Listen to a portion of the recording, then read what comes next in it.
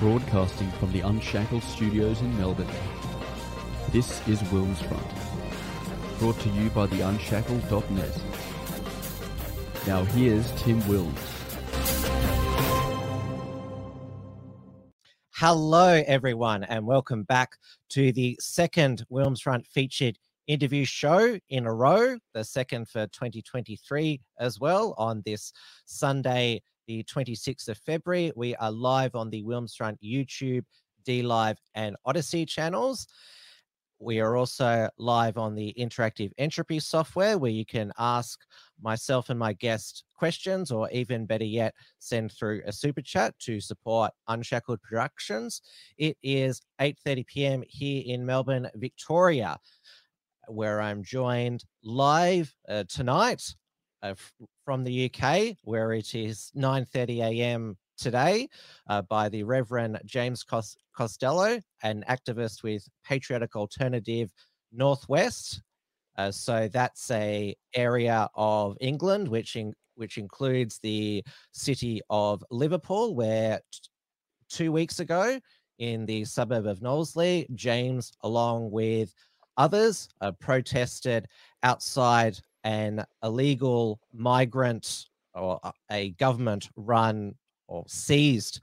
The government has been, UK government has been seizing hotels to house illegal migrants. There was a protest of locals after a 15-year-old girl filmed herself, one of the migrants there attempting to groom her.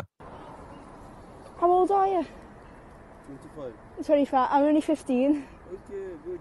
That's not good. I want your Facebook. No, sorry. What's up? You don't do this in this country. It's you go to jail if you do this.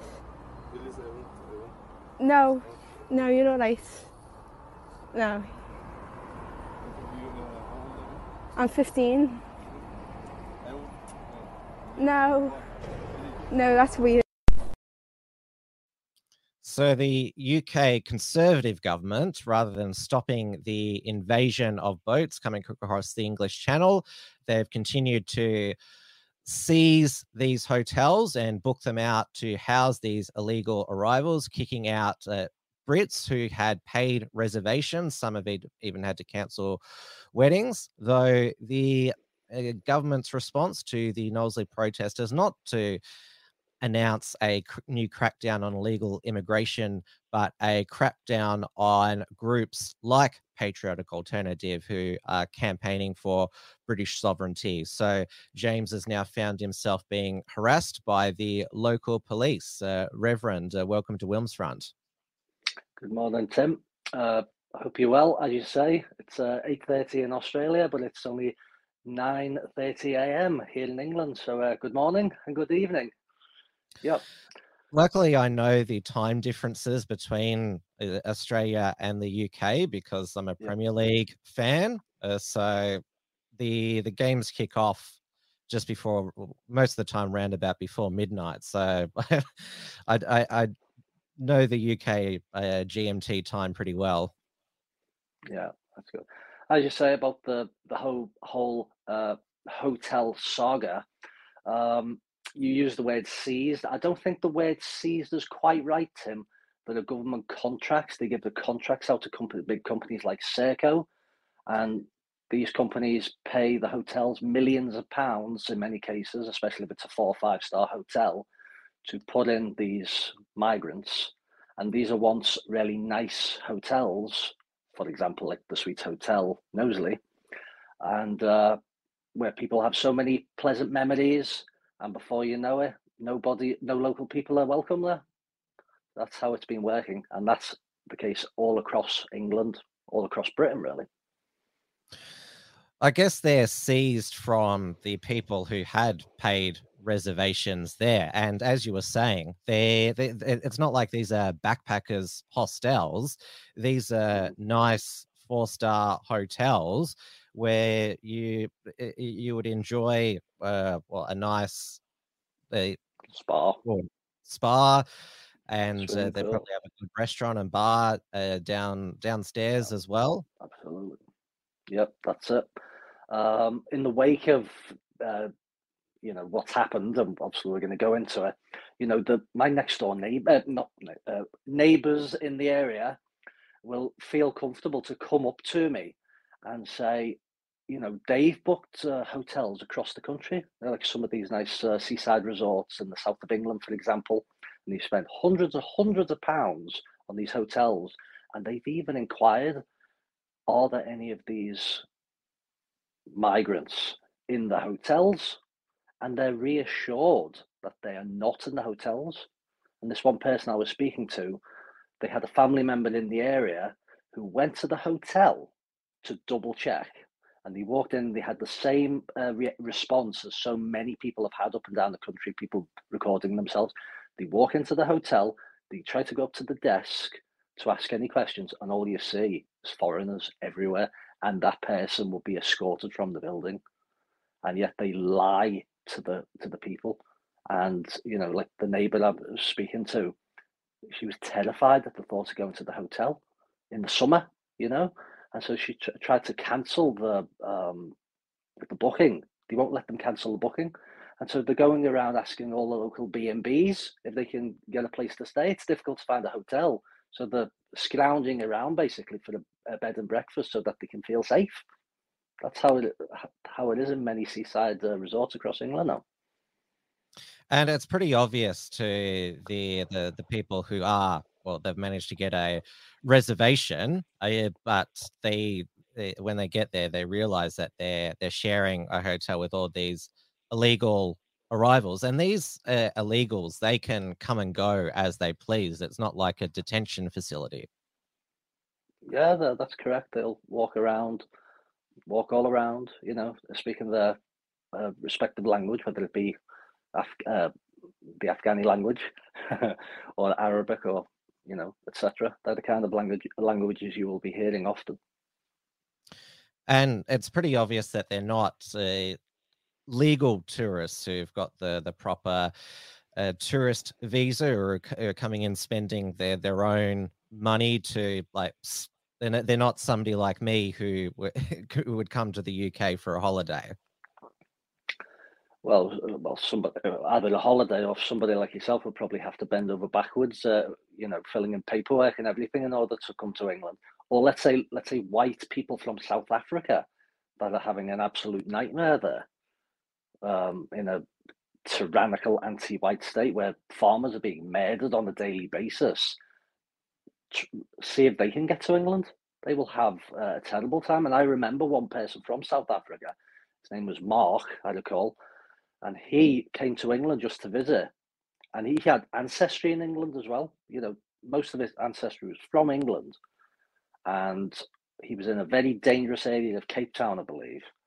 And he wanted to seek refugee status. Couldn't get it. He got shipped back to Cape Town in the same dangerous area. So that shows another double standard that we face. Oh, it seems more obvious in the UK. I mean, you have the most obvious example is the BBC putting out jobs. We only want these certain races, and I'm sure it's with other large corporations as well. They only want to hire diverse, or at the moment, minority groups. Yeah, well, as I always say, there's an ocean of talent, white talent, going down the drain with every generation, because corporations, let's say like the BBC, are picking people who are less talented just to make the quotas. Meanwhile, you've got the talented, whether it be actors or the technicians or whatever, they're all languishing on the dole. You know, this is the crazy situation we're in, and I believe that even the Air Force. The Royal Air Force, that prides itself on having the highest standards in the world, they've got diversity quotas. That can only bring standards down if you're not selecting people based on merit alone.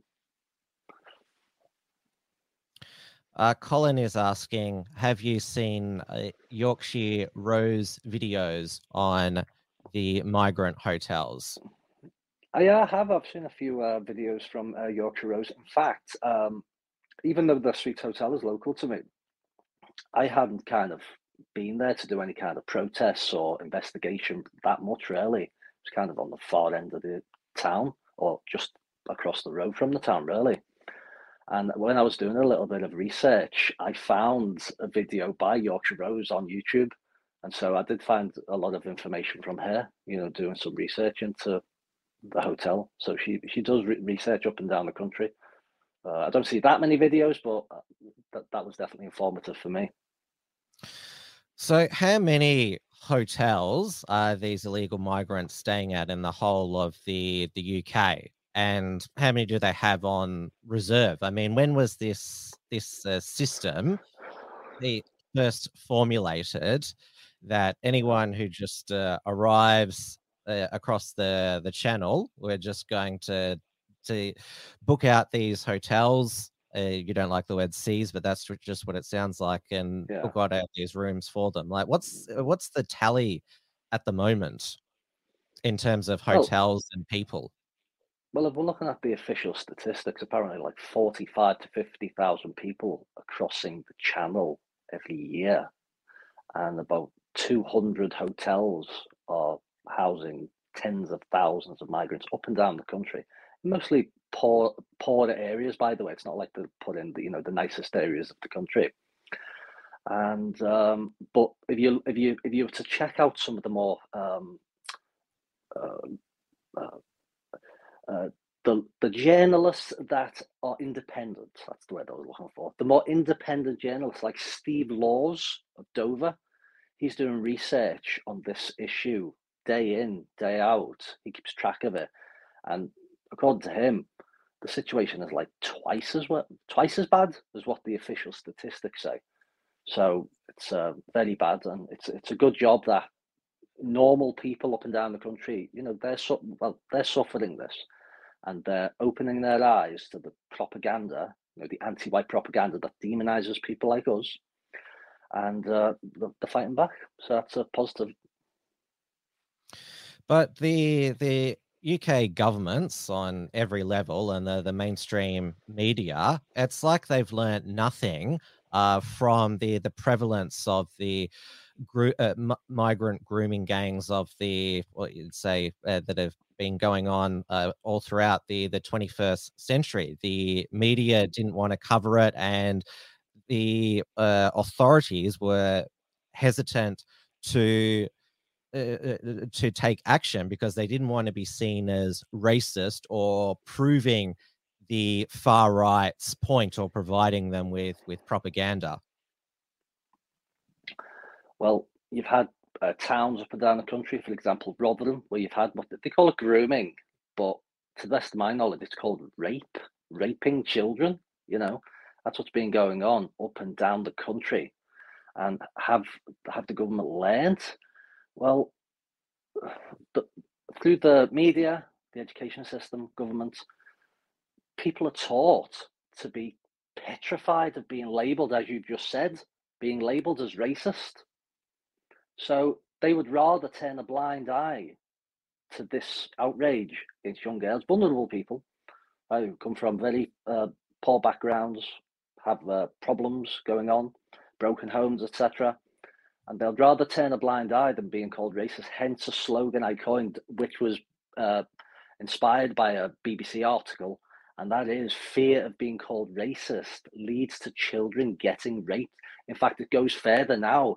We've seen a man in Northern Ireland who was raped by another man, foreigner, when he was taking his dog for the walk.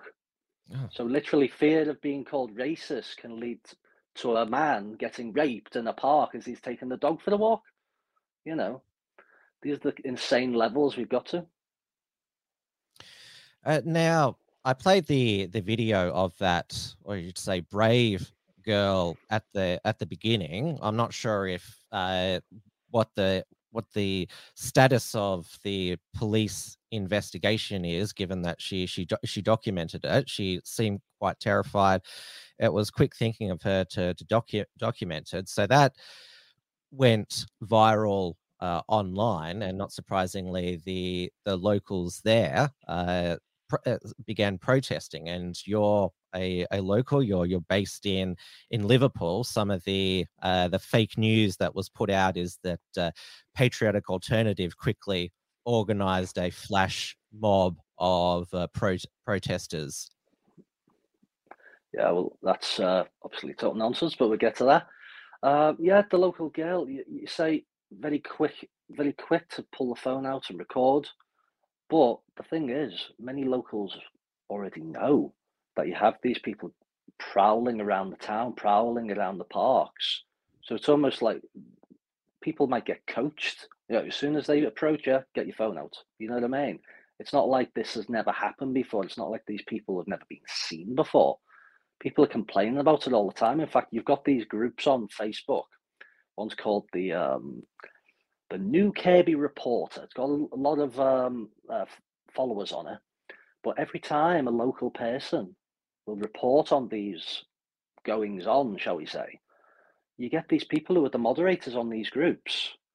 They don't want to be called racist, or they might even have some kind of allegiance to some dodgy, anti-white political party. Slam them down immediately. And so the normal people, their voices are just censored, basically. So this is the kind of thing that you have to put up with. But, the parents still have to, look after the children. So they're going to warn the children, if somebody approaches you, get your phone out and record it. There's a lot of naivety, quite beautiful naivety of the child saying, you can't do that in this country. You go to jail if you do that if you're a 25-year-old man chatting up a 15-year-old girl, you go to jail in this country. However, if he tried that kind of stunt in his own country, his feet wouldn't touch the ground. That's the reality. These people look at young girls in England as fair game. It's just like, oh, yeah, look at them with the skirts on. I can just approach them, do what I like. So this is the kind of mentality that we're having to deal with, and this is what's being imported.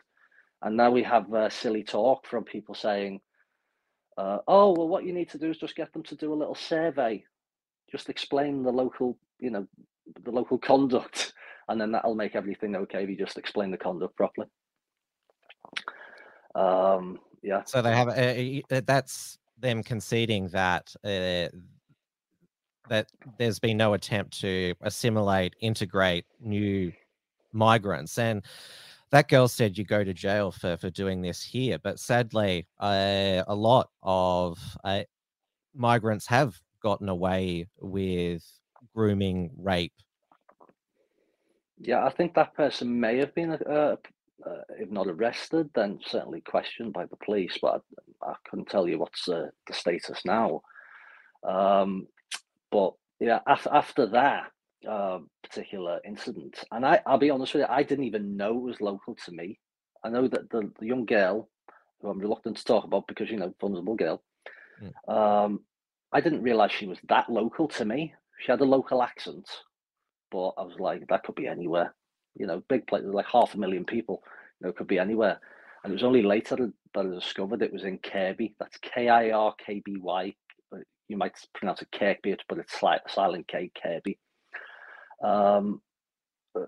So a couple of days before this incident, we at Patriotic Alternative made a promotional video outside the Suites Hotel. It was only a short little video where we were talking about, homeless people being on the streets. Many of them don't even have their own teeth. Right? We offered them toothpaste. They said, don't need that. Toothbrush, don't need that. I don't have any teeth. And yet there are migrants who have all their dental needs covered at the hotels, all their medical needs covered at the hotels. So yeah, we made that video, and I thought, that'll probably get, if we're lucky, 1,000 views, a couple of thousand views, something like that, just to let the local people, we're here, we care. But after that particular incident, with the 25-year-old approaching the 15-year-old, our video went viral. I was walking around my hometown, and family members and friends, people that I've known growing up, they come over to me and just say, "You're famous." I was like, "What?" He said, "That video that you made has gone everywhere." So in conjunction with the outrage, people then saw that video that we put together, and it just blew up big time. And the protest by the locals, obviously it got mainstream media attention when there was violence. So we'll just play some of it when the police turned up, and also some balaclava ninja costume wearing people from another group, which we'll get to.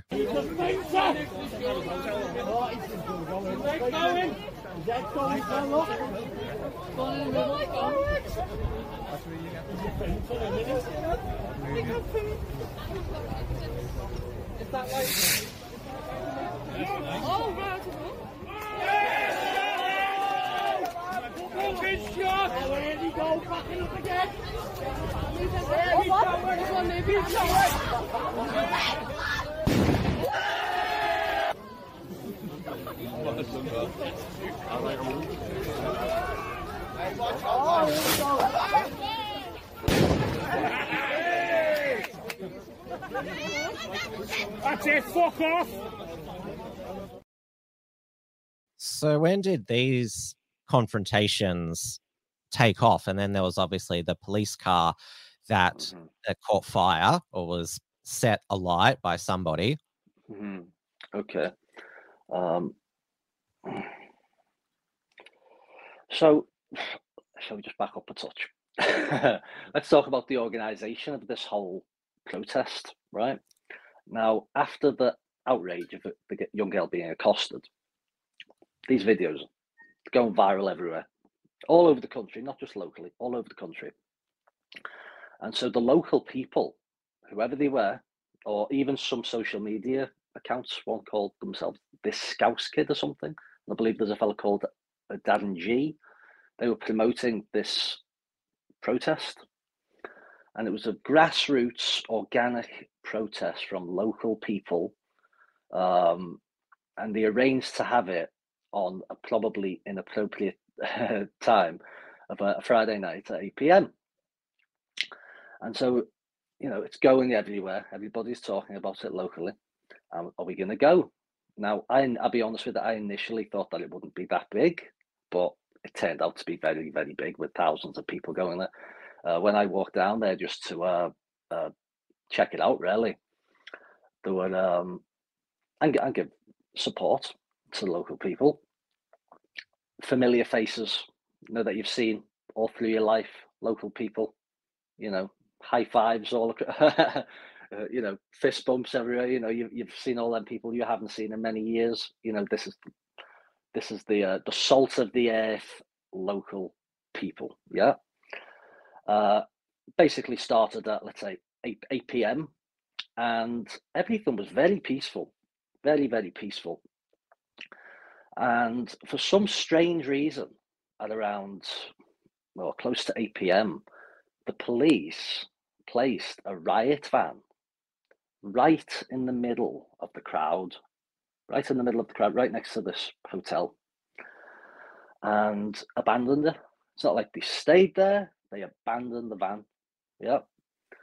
And that caused some local, I don't know what, right? Local people in Black Bloc. I don't even know if they were local. In fact, people are telling me that they weren't local. In fact, the people who had arrested Wynn. How much like time was there, like between when it was promoted and 8 p.m. like to your knowledge? The whole event was promoted probably from, let's say, either the Tuesday evening or maybe even the Wednesday, right? So this was all came together, but a few days. This was very, very quick. So, like I said, the police abandoned the van. The local people are very, very peaceful, and they're just there to protest the hotel, basically. However, you did get some people who were like dressed in block black, right? They had backpacks on, they had masks on, they had golf clubs, right? Doesn't sound normal. They started basically trashing the van or damage the van, and normal people like, okay, let's get away from this because, you know, you never know what could happen here. And, you know, by about between 8:30 and 9:15, they'd broken into the van broken into the van, and they were putting helmets. Some of these people were putting helmets on, lighting fireworks. I think I saw something like that.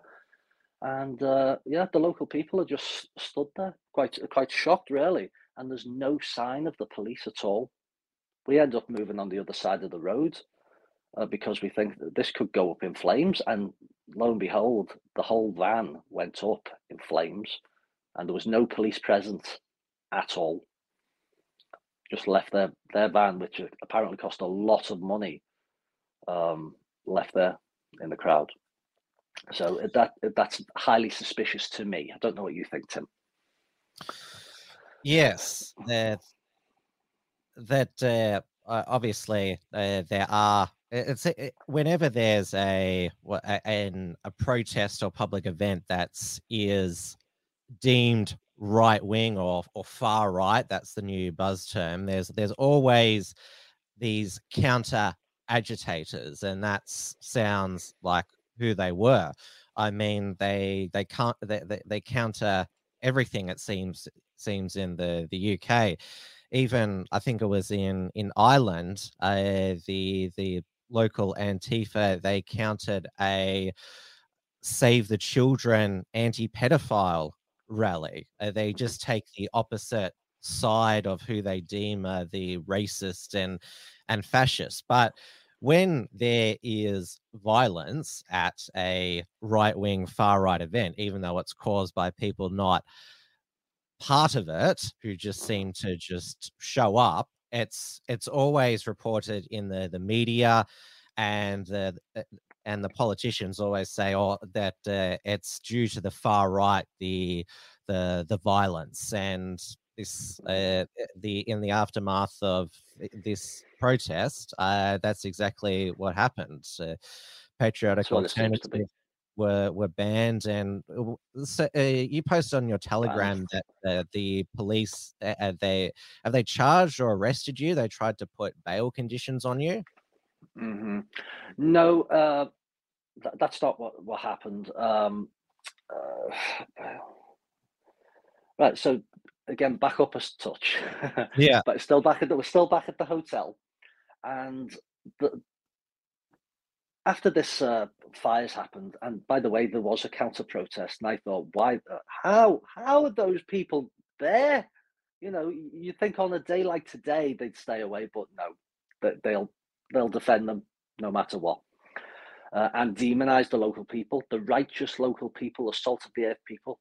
They'll demonize them. But even those, as you say, Antifa type people, they were doing little hit and run attacks on normal people there, in the midst of everything going on, even with crowds of thousands of normal local people there.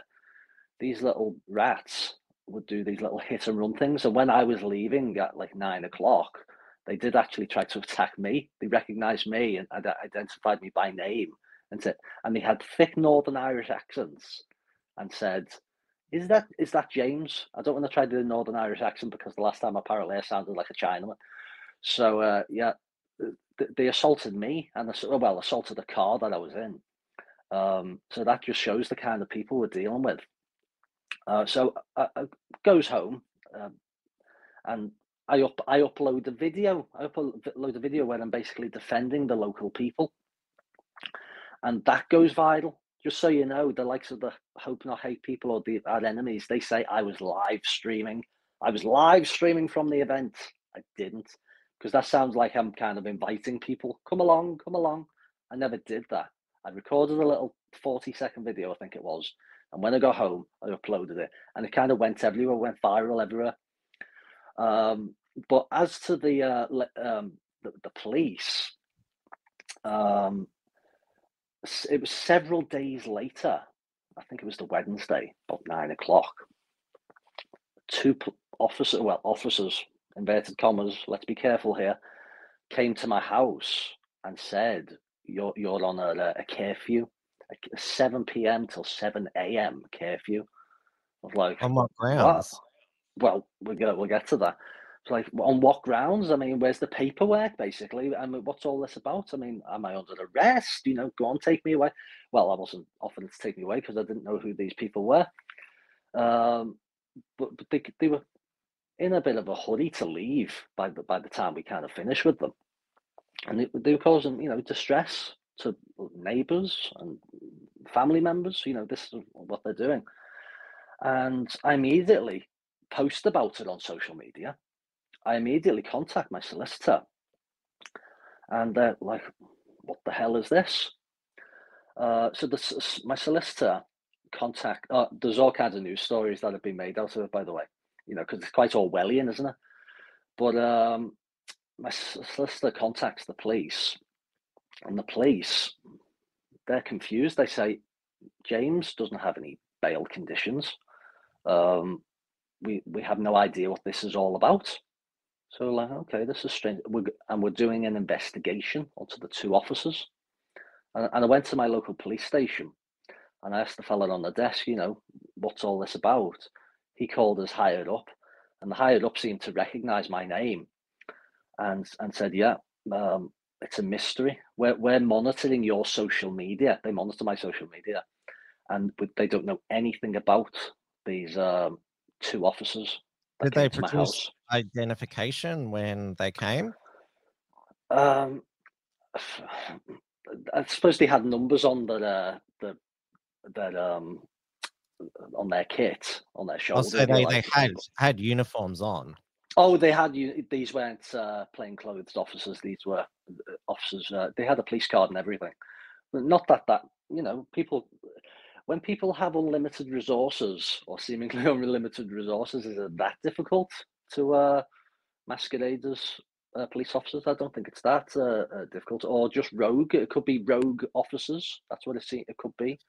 But how would two officers who were just on their daily shift able to know my name and know my address and come to my house and say all those things when their superiors apparently don't know anything, or claim that they don't know anything about it? I've never heard of something so bizarre. And if they were actual police officers, that would seem to me a grave misconduct, abuse of power, because as you've just said there, you haven't been arrested or charged with anything, and they said you were on a curfew. And for even though you haven't been charged with anything, which means you can't be bailed, that no wonder I could hardly make sense of your Telegram post, because it is so bizarre. Even now, people say to me, because I made a video where I said, I'm having a lovely evening out, and people are saying, James, are you okay? Oh, are the police going to arrest you because you're out after 7 p.m? I said, no, I keep telling you, it's nonsense. These people are rogue coppers. Rogue coppers come to your house, tell you on 7 till 7 curfew, related to the Suite Hotel, which I was just, an observer, like so many other people. But going back to the controlled anti-white media, let's call them what they are, they immediately reported on it, saying that there were 200 patriotic alternative activists or terrorists, basically, as they portray them, just swarming the hotel. Just crazy in black bloc, masked up, because that's what we do, and swarming the hotel, attacking the counter protesters, all the weirdos over that side. You couldn't get any further from the truth. People at Patriotic Alternative, they are model professionals. They do everything by the book. They wouldn't do a protest at 8 o'clock at night for the start. They would organise it, and they liaise even with the police, to make sure that everything's nice and safe. They'd have a designated area to have the protest, and everything would just be kept legal and professional. And they would have banners. They'd have a stage. They would have loudspeakers to give proper speeches. They'd record it. They'd have security. They would basically keep everything under control. That protest wasn't an organized protest. This is just normal people protesting at the hotel. So this is just the nature of these, as far as I'm concerned, criminal anti-white liars that just besmirch. But fortunately, all I have to do is say this is what to local people. I'll say, this is what the controlled media are saying about you, and this is what they're saying about us. And they will just immediately say, that isn't true. So obviously they don't care about the local people, what they think, but the local people are seeing through their nonsense, fortunately. But those in power, in media and the government, they never let truth and facts get in the way of an opportunity to persecute and marginalize those against their globalist agenda. And the local member for Knowsley, so that is Sir. He's been knighted. So Sir George Howarth. This was his question in the House of Commons. I do have concerns, as the Minister is aware, about the involvement of far-right groups from outside of Knowsley, such as Patriotic Alternative, Yorkshire Rose and Britain First, in promoting that event and seeking to stir up racial hatred in our community and others. I would, Mr. Speaker, before concluding, like to put some questions to the Right Honourable Gentleman.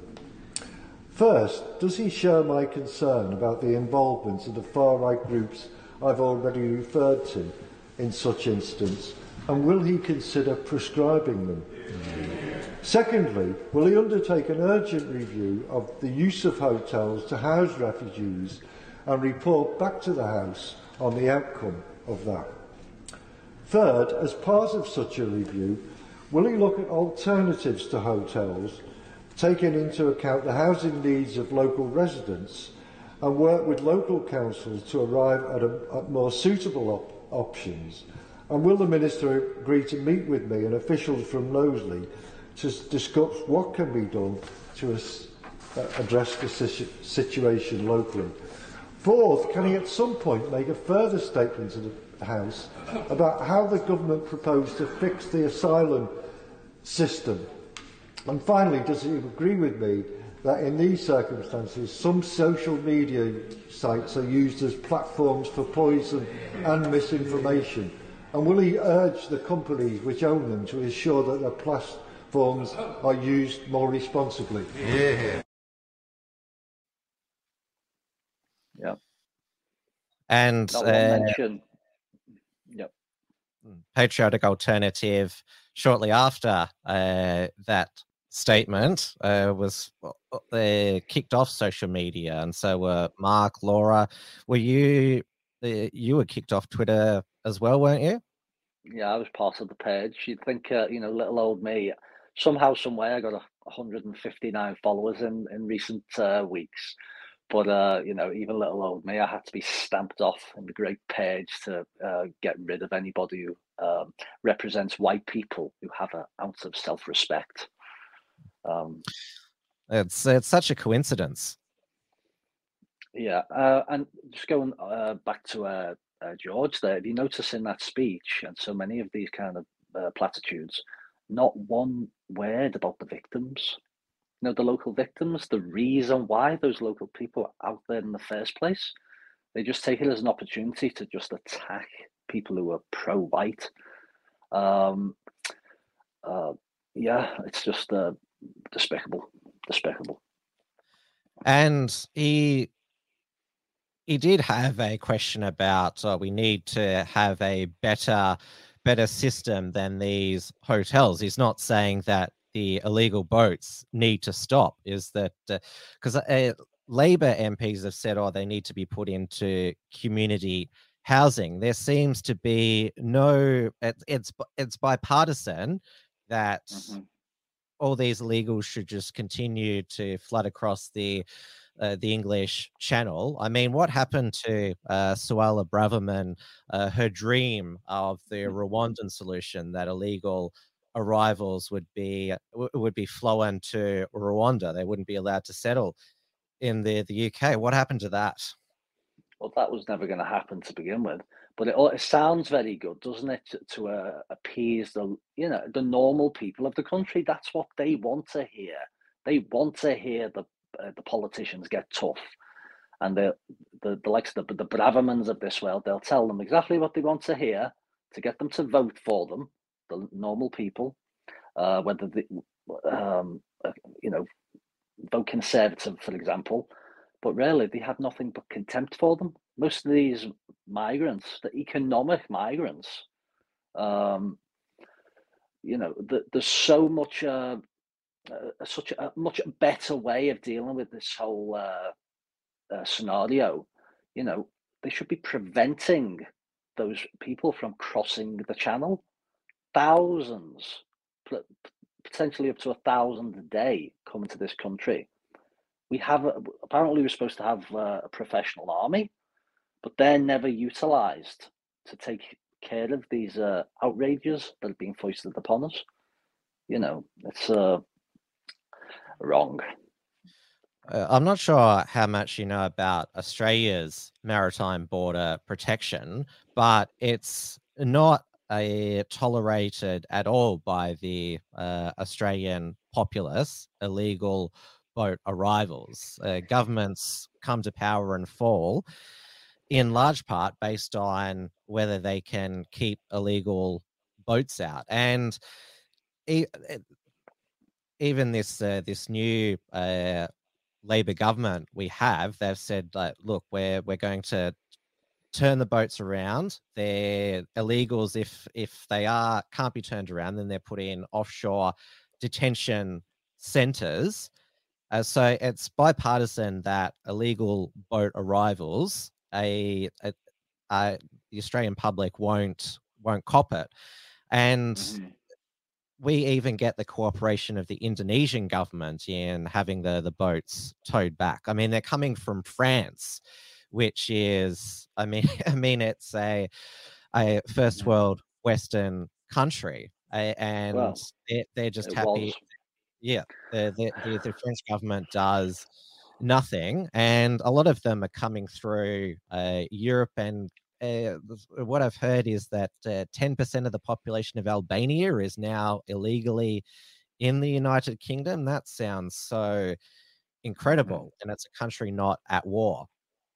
Yeah, I don't believe that Albania is at war, and so many of them turn out to be drug dealers and all the rest of it. So, you know, this is the kind of thing that ordinary people are having to put up with. And if somebody's of that mindset, where they're going to be drug dealers, they're going to be criminally minded. And so the ordinary British person has to deal with criminally minded people running around their areas, intimidating them, you know.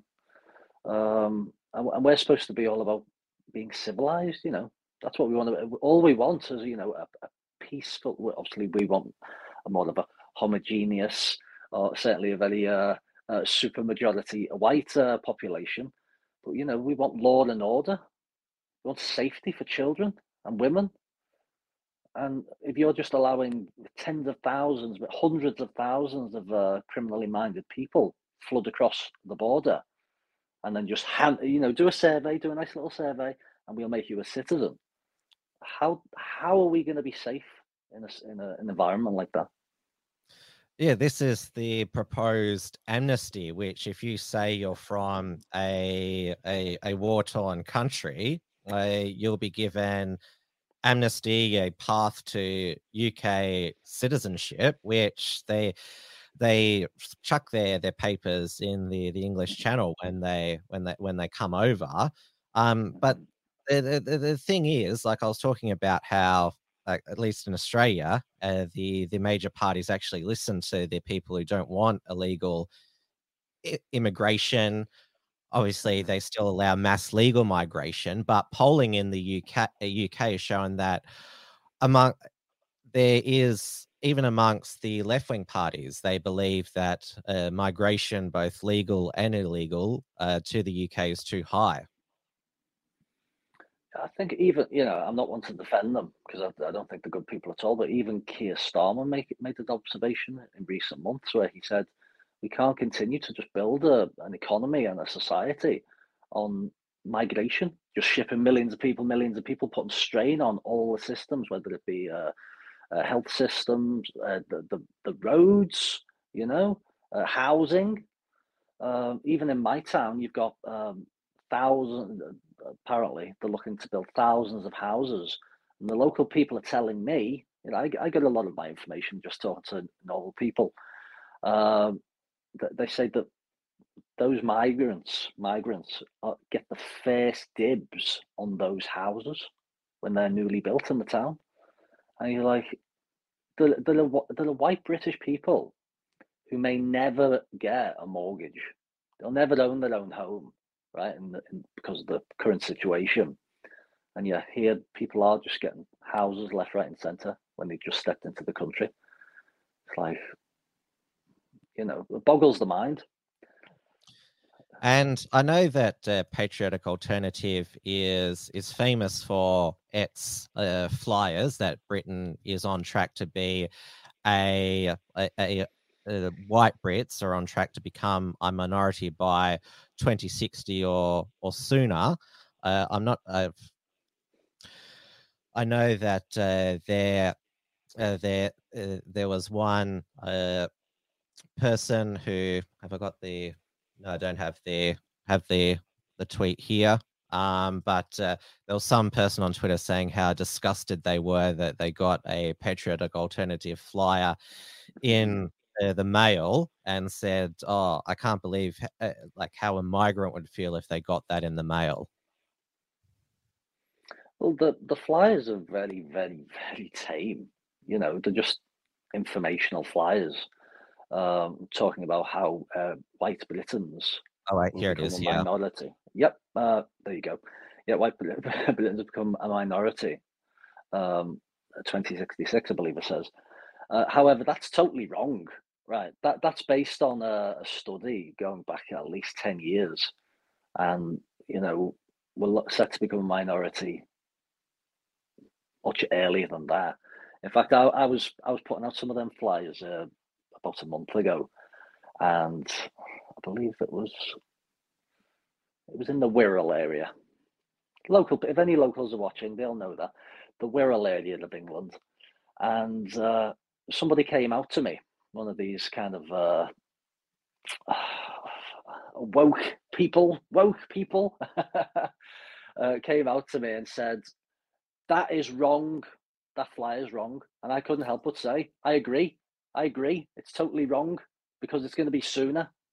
We're going to be a minority sooner. But this person was claiming to be an expert when it came to all these statistics, but he didn't want to have the conversation, which is typical of those kind of people. They don't want to have the conversation. It's just shut it down.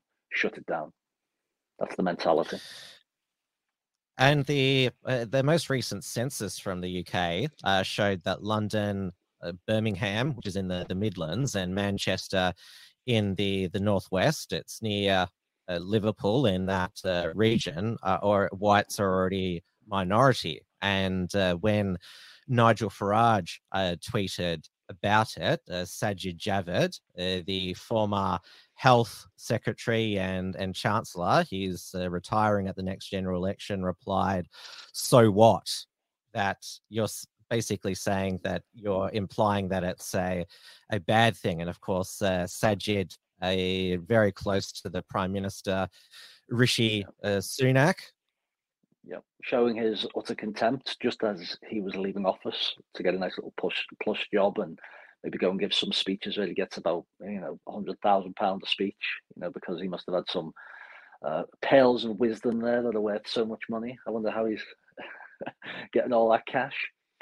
But yeah, utter contempt for the people. And I'll be honest with you, I didn't need to see the Office for National Statistics report to know that London, Birmingham, Manchester are minority white, certainly around the city area.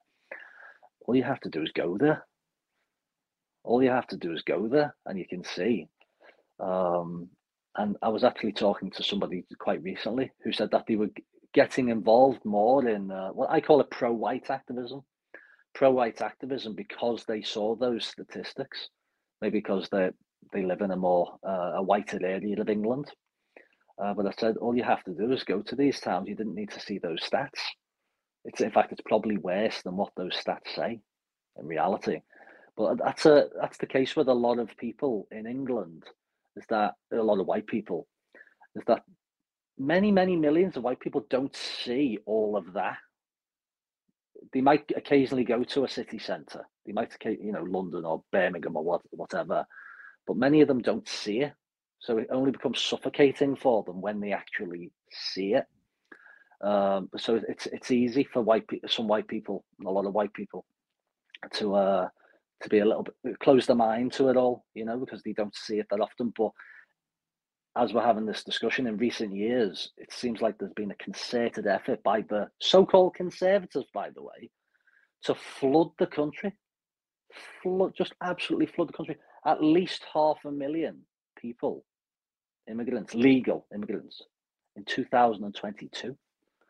And isn't this after we've just come out of what they call a pandemic where we're not supposed to associate with one another, we're supposed to keep our distance, and yet you want to bring 500,000 people from wherever? Insanity. Well, it's a bit hard for whites who aren't in those city centres now to avoid the changing face of Britain, given that Rishi Sunak of Indian British extraction is now the Prime Minister, married to a Indian heiress who's not even a British citizen, Akshay Murthy.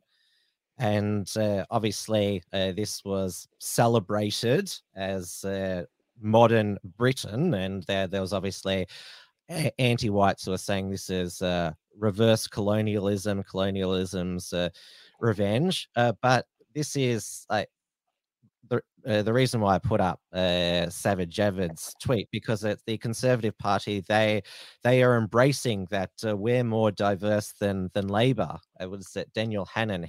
When Liz Truss became Prime Minister, which didn't last long, said that no white men in any of the top 4 jobs in politics, something that couldn't happen in the other parties. Again, basically saying that this is good, that there's that I'm not part of this. Yeah. Does anybody think that that's based on merit? That they are definitely the 4 best people to represent? Well, they clearly weren't, with Truss and Kwasi Kwarteng lasting. Yeah.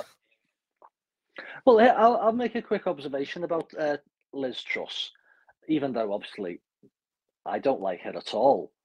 But the media immediately piled on her like crazy. She couldn't, every move she made, they just scrutinized every part of it and made her seem to be the most incompetent Prime Minister in all history. Rishi Sunak comes along and then suddenly they give him a free pass on everything. Isn't that weird the way they do that? And has he rarely done such a better job? I don't think so. He was the ultimate globalist. I mean, like, as I pointed out, he's married to a foreigner. He had a US green card. He's basically a global citizen, so he's the perfect prime minister for the globalists. Yeah, and holding up a coin saying a 50p coin saying diversity built Britain, apparently. So all those working class miners, that went down the pits in the northwest of England, all those seafarers, all those brickies that built all the houses up and down England. Apparently they didn't build England. It was just built by diversity. According to there's a question over on Entropy from a user, I'm a Stupid Moron, for $3 Australian. They're a regular super chatter. I don't know why they chose that username. It's from that Mo prank call from The Simpsons. That's where it comes from. So his question is, what does the Reverend think of Tommy Robinson? I did notice that he pinched your vlog from the protest. Yeah. Well, Tommy Robinson, he has a background of it's like anti-Islam. That's like his thing, anti-Islam. And people sometimes think I'm into all that. I very rarely mention Islam, by the way. But yeah, that's what he's all about. And I think he's been kind of propped up astroturfed a lot over the years, to give him a big fan base. Because how does a fella go from being extremely inarticulate and then suddenly he works with all these people who've got millions and billions and squillions, and then he can suddenly put a sentence together? Seems like he's been specially trained to me. That's the impression I'm getting. But he seems to be saying a lot better things in recent years, although he still maintains anybody who's pro-white. If you say you're pro-white, you're not welcome. You're not welcome at any of his events, which actually doesn't go down that well with the normal people, because I know a lot of what you call Tommy fans, and believe me, we can have a normal conversation without them going crazy.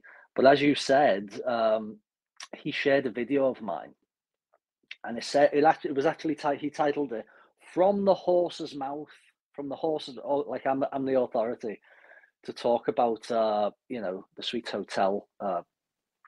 They call it a riot protest, mostly peaceful protest, as I call it, when a van was set on fire due to the criminal negligence of the police. But then he deleted it. He deleted the video after about an hour or so. And one of my associates contacted the admin and said, "Why did you do that? Why did you delete that?" Because he really articulated quite well the situation there on the ground. And the response from the admin was, "James, his ideology is not compatible with ours." So we had to delete that, distance ourselves from him. So that's Even though that seems to be my experience with Tommy Robinson. He liked what you said before. He was obviously, told by people that, he's from Mark Collette's Patriotic Alternative, who have all these, because what does it, the Wikipedia page says, what is it, fascist, neo-Nazi, all that sort of stuff. Yeah. Well, here's the thing. Tommy Robinson, he's made documentaries about it, how the likes of Hope Not Hate and the controlled anti-white media misrepresent us all the time. Could it be, Tommy Robinson, that we might just be normal people that you can have a normal conversation with? We're not these caricatures that just want to run around with, silly hats on or whatever, setting fire to things. This is crazy. We're normal people that just want the best for our own kind, basically. So there you go. Now you're called Reverend. How did you become ordained? The only other political commentator, activist, Reverend, or that I'm familiar with from the UK is that Calvin Robertson, who's part of GB News and was with Rebel News in Davos. So I actually tell don't me know about. him. Yeah, so I'm adhering to a pro-white racial religion called Creativity, the Creedom program set forth in Nature's Eternal Religion, the White Man's Bible, basically dedicated to what's good for white people. We have a golden rule. That's what's good for white people is good. What's bad for white people is bad. So everything is through the lens of, is it good for white people? As to when I became ordained, first of all, we'll go back a touch. I've been familiar with their Creativity for, it's got to be at least close to 20 years. And, I have fairly high standards for myself, I suppose. And after reading and studying the text, you can take an examination, a written and oral examination to become a minister. The exam will be taken with an ordained minister of Creativity, but I set the bar a little bit higher, and said I'm not going to be happy accepting my ordination as a minister until I've completed the audio book to Nature's Eternal Religion. So until I completed that, I didn't accept the title, but I do take it quite seriously, and pro-white minister of Creativity. Yeah.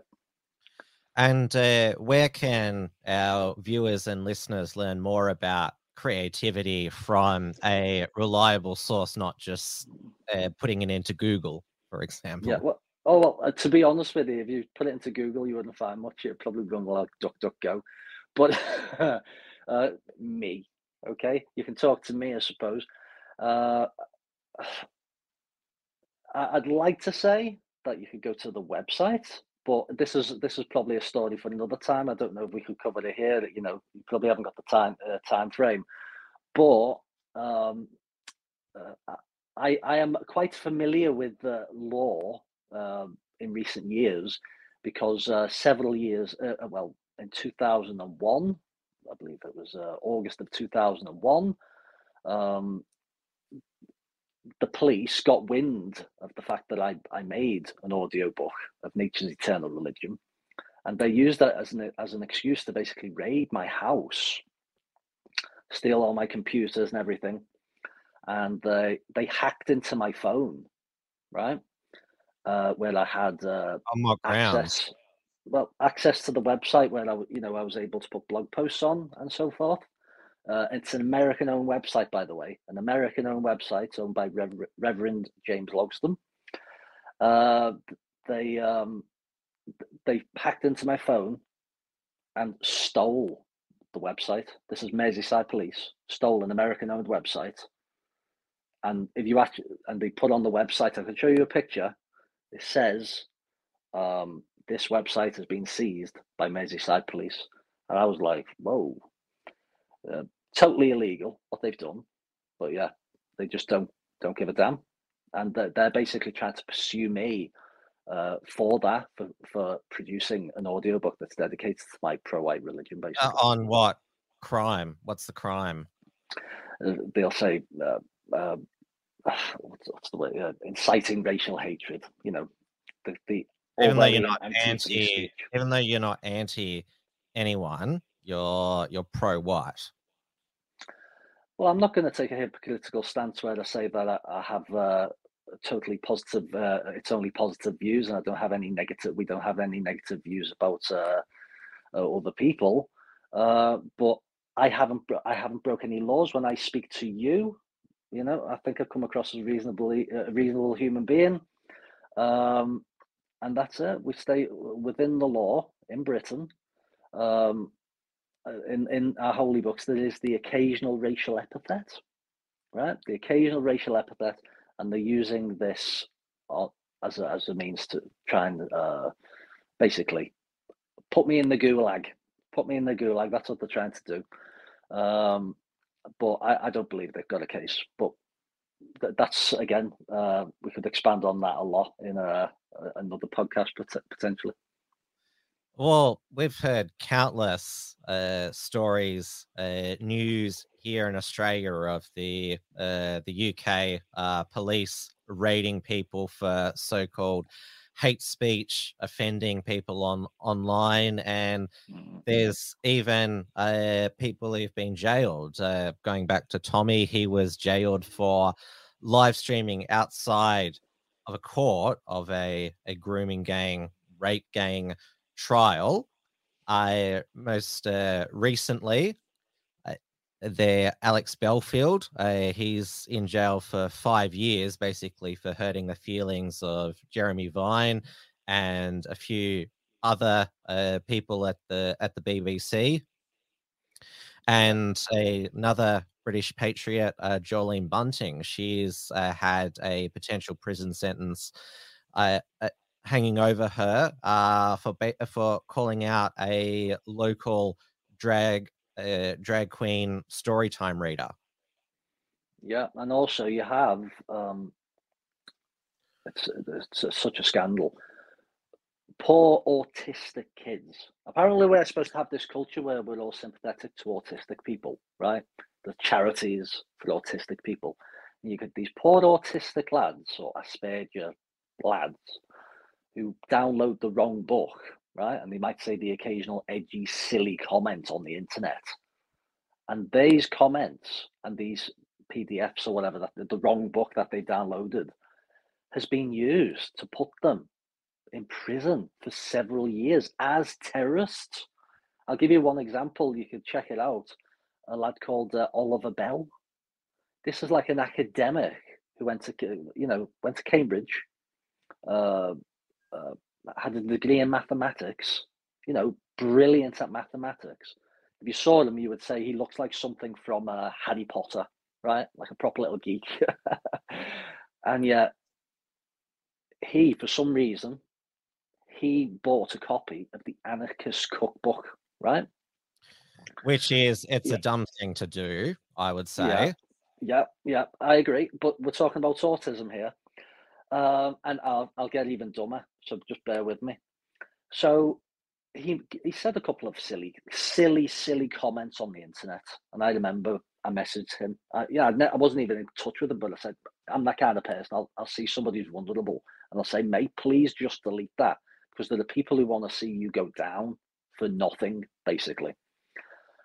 Anyway, it was reported by these cranks from Hope Not Hate, make out to be a big thing when it's just an autistic kid in his room on his own. And the police went to this poor lad's house. There was some kind of a confrontation. They went into the house and they wanted to check his thinking, right? This was just like a routine thing. And he volunteered, listen to this, Tim, volunteered to give them the book. He said, there you go. There's a copy of if you think this is controversial, some book by some, I don't know, some silly author, if you think that's controversial, check this out, and handed the police officer a copy of the Anarchist Cookbook and said, this is for academic purposes. They used that to put him in prison for like 2 years. Which, it's like, they don't care that he's obviously autistic. It's just about them, like, saying that we've imprisoned this far right extremist radical who knows what he was capable of, and he had a copy of the Anarchist Cookbook. They're not treated as people.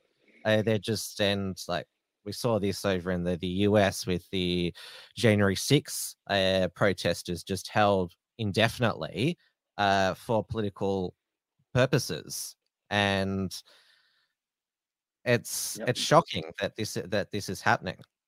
Yeah, the police, this is what I've discovered, the police don't care about the truth and justice and things like that. It's about, we must get a conviction. They are thinking, how can we, if we get this book, we've got a book, the wrong book, the wrong thoughts, we could get them in prison for 2 years. And that's what they think. Let's get a conviction. That's all they care about. They don't care about if a person's vulnerable. And also, you've got this endeavor to get as many white people listed as terrorists as possible, so they can even out the balance.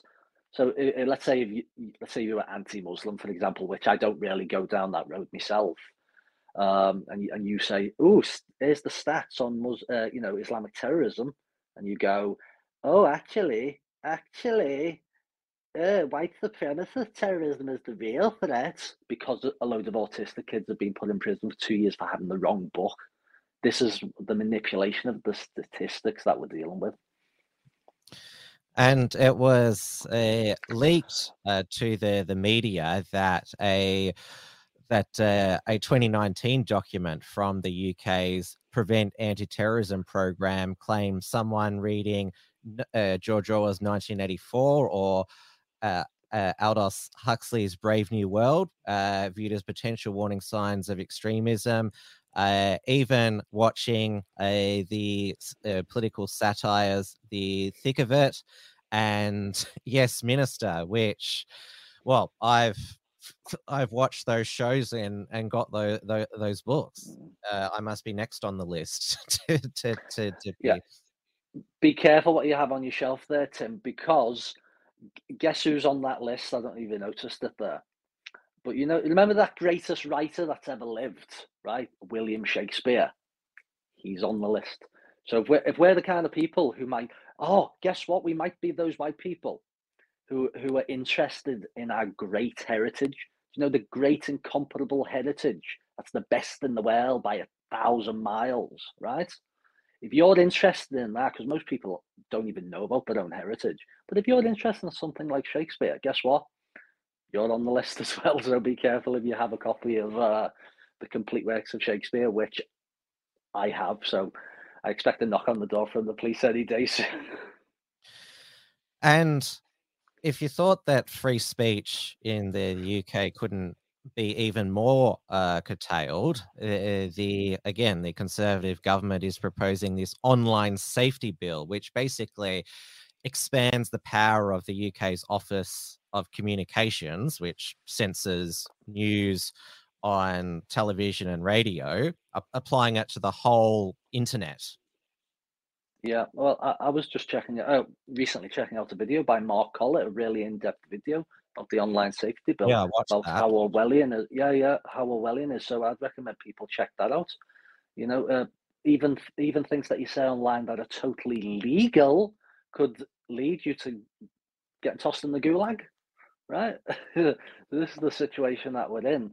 But fortunately, that kind of tyranny opens more eyes. So it's like you actually wonder, don't you? Why are you bringing in all these tyrannical policies when it's just waking more people up to the tyranny that we're living in? Because I'm seeing it more and more. This is a conversation that we've been having recently. I've always had the ability in my town, to be honest with you, to speak my mind. But more and more people are able to just have the conversations that we have with normal people. Whereas in the past, it's like, shut up. They parrot the mainstream narrative. They hear what you say. It goes through the mainstream filter, as I like to call it. You say something reasonable, and they hear you saying something genocidal and crazy. But that's not the case now. We're able to have the conversation with ordinary people. So I'm taking positives from it, but at the same time, it is despicable and anti-free speech. Apparently, free speech came from England. We're supposed to celebrate freedom of speech. The Americans call themselves the Anglo-Americans. We believe in free speech because that's what our forefathers believed in. Come to England now, we don't have freedom of speech. Isn't that great? Now, you're not the only Patriotic Alternative member or activist to be raided. Laura Towler and her husband Sam, they got raided for no particular reason. And another Patriotic Alternative activist, James Goddard, he didn't get raided, but got this really quite basically a threatening letter from the Met Police over a tweet which he regarding the pride flags representing the LGBT community. So they said that his comments would be considered grossly offensive in Section 127 of the Malicious Communications Act, and they want to arrange a voluntary interview with him, and if this can be conducted near to your home, and I would suggest a mutually convenient date in early January 2023. If you do not hear from you within 10 days, this letter as evidence case file may be submitted for consideration of persecution. And all that tweet was that he didn't like the LGBT pride flag. I mean, there's several variations of it now. We've got World Pride in Australia at the moment. You can't even go into the supermarket without a pride flag at the moment. It's that insane. Yeah, well, I don't believe James Goddard is part of Patriotic Alternative. He was several years ago. He's not now. But I believe that his offence, this terrible offence, was he posted a picture of something LGBTQ plus XYZ or whatever, and I believe he just put an emoji, like a vomiting emoji. You've seen a vom, that kind of emoji. That's why he got that letter for putting a picture and an emoji. So you end up in the gulag for emojis these days. And I believe I said on that letter that it's voluntary, but if you don't come to the interview, you're going to be in big trouble. That doesn't sound very voluntary to me, Tim. And it seems that I know that the what I call the fake right-wing media in the UK, they tend to cover the transgender debate, but I hardly hear a peep of them against those drag queen story hours. None of the mainstream right-wing media picked up Jolene Bunting's plight. So Patriotic Alternative, they some of the members took part in, because there was about 100 drag queens at a demo at the London Tate Britain Art Gallery, which is, and it was aimed at children. There was about 100 of them, which is just like, that's just ratcheting it up. Yeah, you know, you've got brave people like what's his name, Wesley Russell, that are going to those demonstrations to oppose them. But talking about the controlled, they call right-wing media, you know, they call themselves alternative, and it doesn't seem very alternative to me. What they tend to do is basically say to the degenerates, you know, they basically say, you have the moral high ground, you're right, but we just want to have a voice. You know, those little peons down here, we want to have an opinion, and you just please just accept our opinion. We're totally wrong, we're totally beyond the pale, but you know, just let us have our little opinion. That's the way it seems to come across to me. You know, you'll even have the likes of the like Piers Morgan, for example, to make his point about how crazy things are with let's say trans or whatever. He'll get a trans whatever, right, to come on the show, and they'll sit there talking about, haven't things gone crazy? Oh, remember the good old days when we were just normal trans? Hey. And, you know, this is the kind of controlled opposition that you have to deal with. That's why we need to have more, you know, alternative media outlets, and, you know, a bit like yourself, Tim.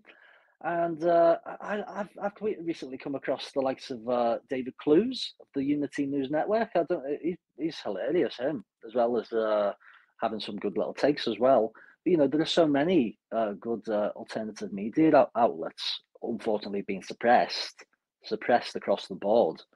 When they're just trying to be the most reasonable and wholesome people that they can be. That's what we're dealing with. And because that protest against that 100 drag queen story hour reading at the British Tate Art Gallery, the Antifa decided they would protect a drag queen storytime event at the Honor Oak. I'm not sure where that is. They described Turning Point UK as a far right organization, which, I mean, if you follow Charlie Kirk, founder of Turning Point USA, you know that he's far from far right. And of course, there was this sign that was there: Queer Joy is for all ages. And like, again, where is the fake conservative media covering something like this? That sign was when there. you get, yeah, well, that's when you know, you have people who are trying to be the voice of the moderate voice, basically the moderate voice for the normal human being. And what happens? The controlled media and these crackpots and everything else will simply demonize them as you say, far right. Everybody's far right now. The people of Kirby, they're beyond the pale far right. What's that term used by Hillary Clinton? Totally irredeemable or something. Basket of deplorables. Deplorable. Yeah, a basket case of deplorables. Yeah, that's it. I mean, this is what you have to deal with. Total intolerance. Here's another thing, you know, talking about tolerance. These people love to give platitudes about tolerance. I think we're the tolerant ones. We tolerate each other, you know. We have quite a myriad of differences of opinion in our kind of circles, don't we? Let's face it. So we're tolerating all kinds of stuff. We tolerate people who have all kinds of different opinions. And we can have a conversation with pretty much everyone, right? Yet the moment we step out of line and have an opinion that's remotely politically incorrect, they just want to slam us down and shut us down and put you in a jail cell, you know, lock the door and throw the key away. This is the mentality of these crazy people.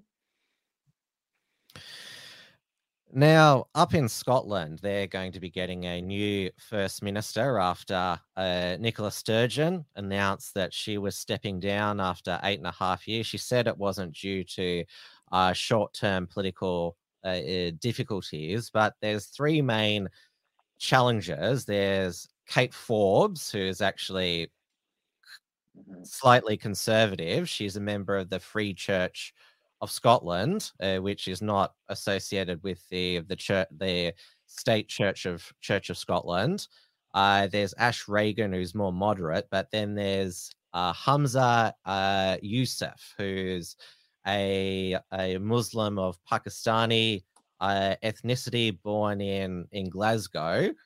He's far left, and so obviously he would love, and there's a lot of people who would love the whole of the UK to be governed by a brown man, and one of the devolved governments governed by a brown man as well. Well, I believe Forbes is just a really, really moderate lady who's just trying to stand for family values in some kind of way. And again, the control media portrays this woman as totally beyond the pale, but I guarantee she'll probably agree with many other destructive ideas. But because she takes one little position on one issue, or maybe two issues, she's beyond the pale. This is, again, we're going back to the intolerance of these people. She probably believes that God is a he. Oh, yeah. Well, them Bibles, we'll have to edit those. We'll have to edit those and remove all references but, to he from like that. the thing is, though, doesn't God, isn't his preferred pronoun anyway? He, his. So why is that they want to make him the Church of England gender neutral? Yeah, well, they're leading the way, aren't they? With Justin Welby and co. to promote all the degeneracy. And as we've seen, there's been a pushback from, can you believe it, Tim? It's the blacks in Africa. And I believe a lot of people in South America as well who've pushed back against all this, again, this constant pushing of these agendas. And to the point where they no longer recognise the Archbishop of Canterbury as the head of the Anglican Communion. I mean, that's historic, that. Yeah, it's kind of, we just put it in the media for 5 seconds and then it's gone, right? Yeah, can you imagine if that happened in, let's say, 500 years ago when the Church of England was taken seriously, or 500 years ago? We just, the Archbishop of Canterbury, nah, he's not the boss anymore. He's not the head anymore. That's quite a historic development, but it didn't get much publicity. Now we have gone well over an hour, so we'll wrap up shortly. So if you've got any more questions or super chats on Entropy, please post them. So the UK has to have a general election by, was it December 2024? So 5-year terms is the max. There doesn't seem like there's anyone really to vote for. I'm not sure what you think, but Nigel Farage, he's got a bit more tough with his immigration talk, but he says he won't run again because of first past the post. But obviously the UK has got other issues as well, with the cost of living, rampant inflation, the various strikes, and what is it? The latest food shortages of tomatoes, I've heard. Yeah, when it comes to Nigel Farage, I can't say I trust him that much, because when it came to the EU and when it came to stopping, let's say, Europeans, let's say Poles, for example, it's like, oh, don't worry about that. We do need immigration, but we can just go to the Commonwealth. Now, the Commonwealth, it sounds good, doesn't it? When you say the Commonwealth, you think, oh, we might get some Australians here or Canadians. Oh, white South Africans. That sounds really nice. But no, they mean, 99%, it's like 98, 99% of the British Commonwealth. but including the likes of India and Pakistan and Bangladesh and, I think Nigeria even come under that, 200 million Nigerians. Oh, yeah, great. So that seems to be his mentality. So he doesn't come from a background of trying to defend the white people of the country. Now, he might flip-flop for political gain or whatever, but I just don't think you can trust somebody with that kind of track record. As for who to vote for, I'm actually I'm an advocate of spoiling the ballots, and I don't just mean going into the booth and saying goodbye, with the pen, crossing it out. I mean actually making a statement of some kind. And if you had tens of thousands of people, you never know, it could be hundreds of thousands, maybe millions of people going into the voting booth and basically just declaring the entire establishment as virulently anti-white. That's what I'd like to see. You're not actually allowed to advocate for that in Australian elections because we have compulsory voting, and you can't advocate for a informal vote. So that's some of our electoral law for you there. Yeah. Now, I can only talk for England, can't I? Mm-hmm. Now, Dawn Browning has requested that we finish the show with you giving a short Shakespeare citation. Oh, okay. Recitation. Well, because we're beyond the pale. Because we're beyond the pale, Tim, I might as well, give a little recitation from Shakespeare, because, Shakespeare's beyond the pale these days. He needs to be cancelled. I'll probably do... What do you prefer? Once more onto the breach, or do you prefer St. Crispin's speech? Do you even know what it is? I'll put you on the spot there, Tim. I like the sound of the first one. Okay. Once more onto the breach, dear friends, once more, or close up the wall with our English dead. In peace there's nothing so becomes a man as modest stillness and humility. But when the blast of war blows in our ears, then imitate the action of the tiger. Stiffen the sinews, summon up the blood. Disguise fair nature with hard-favoured rage. Then lend the eye a terrible aspect. Let it pry through the portage of the head like the brass cannon. Let the brow overwhelm it as fearfully as doth the gold rock o'erhang and jutty his confounded base swilled with the wild and wasteful ocean. Now set the teeth and stretch the nostril wide. Hold hard the breath and bend up every spirit to its full height. On you noblest English, whose blood is fit from fathers of war proof. Fathers that, like so many Alexanders, have in these parts from morn till even fought, and sheathed their swords for lack of argument.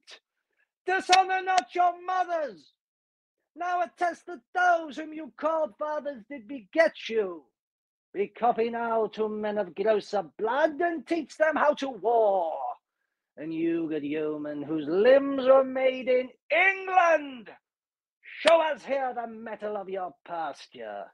Let us swear that you are worth your breeding, which I doubt not, for there is none of you so mean and base that hath not noble lustre in your eyes.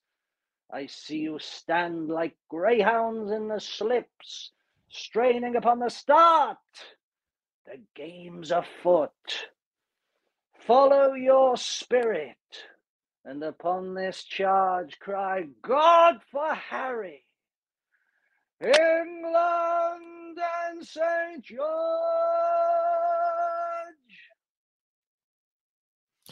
That was incredible. And as Dawn Browning said before, you won't regret the request.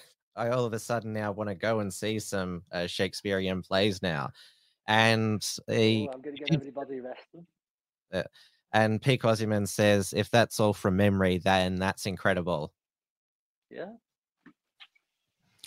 Well, thank you so much for joining me and my audience to give us the on the ground account of what's sadly happening to the UK, and also cutting through a lot of the fake news that has been filtered through to not just Australia but the globe as well. And I'll put the link to your Telegram channel, and you're also on Gab as well. I noticed your Gab hasn't been active for a while. Neglected Gab. Are you going to go back Gab, on it totally. now that you're banned from Twitter again? Well, that's I'd like to say, I'm on Twitter, but I'm not on Twitter anymore. So the main thing is kind of Telegram. Yeah, I'm getting a little bit of a following on Telegram. I'll try and get on Gab a little bit more, but it seems like very slow to me, Gab. I don't know about you. Does it maybe because you've got the greatest internet connection in the world or whatever? But it's always very slow for me, and so it kind of UK dissuades me from going there.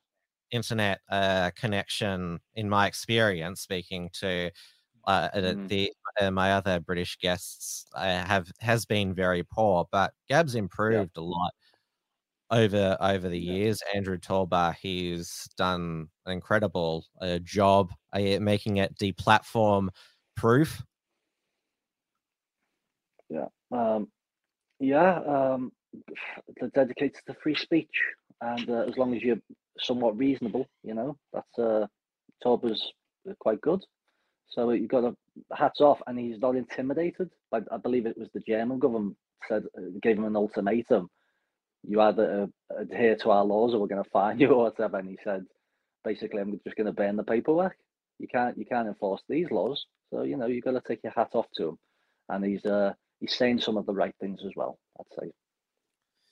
I heard your door open. I hope that's not the police. Yeah, it's fine. Yep. So, is that everything? Rev James Costello on Telegram, at Rev James Costello. Thank you once again, and take care. It's been wonderful to chat with you. Yeah, great. Talk again, Tim. Bye-bye. All right, everybody, that's Wilms Front for this week. And I noticed that Peak Aussie Man says I wasn't expecting a live stream on the weekend. Sunday is the new night for 2023 for Wilms Front.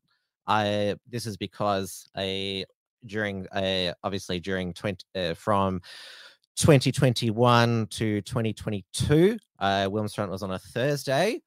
Blair Cottrell and Joel Davis now do their Odyssey news show on that time.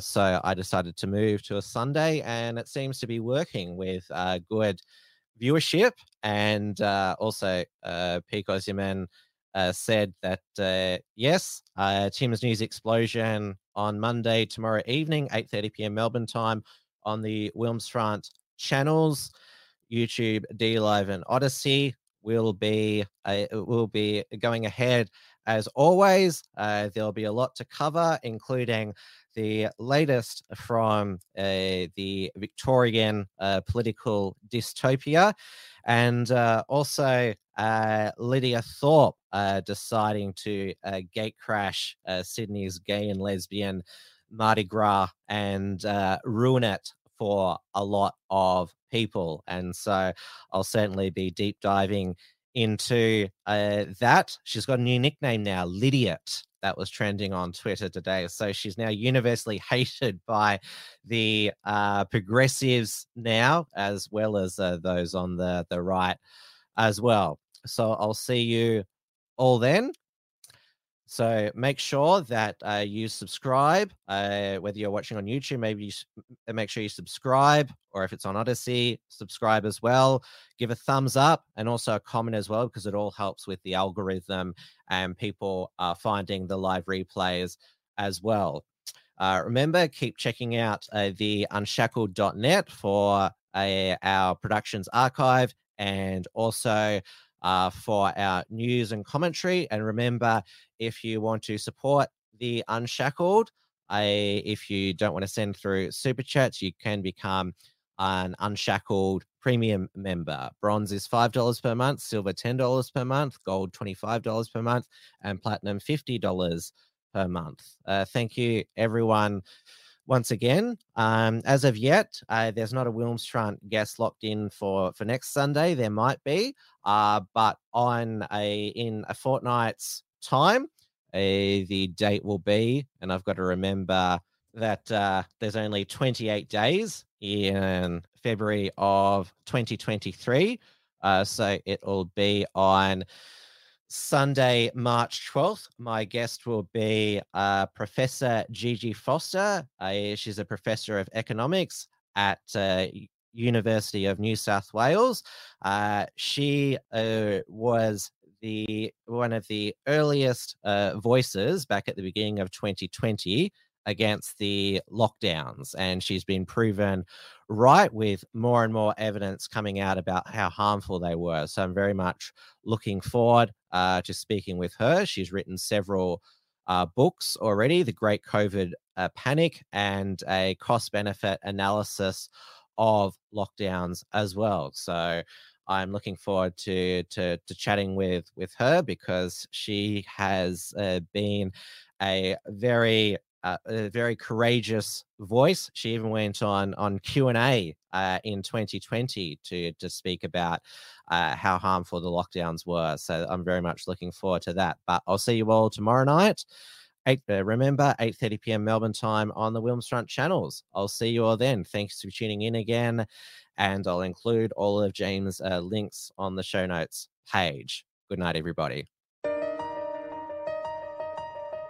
Thanks for tuning in to Wilmsfront. Visit timwilms.com to view the archive of episodes. And keep visiting theunshackled.net to view all our shows. And to keep up with the latest real news and analysis.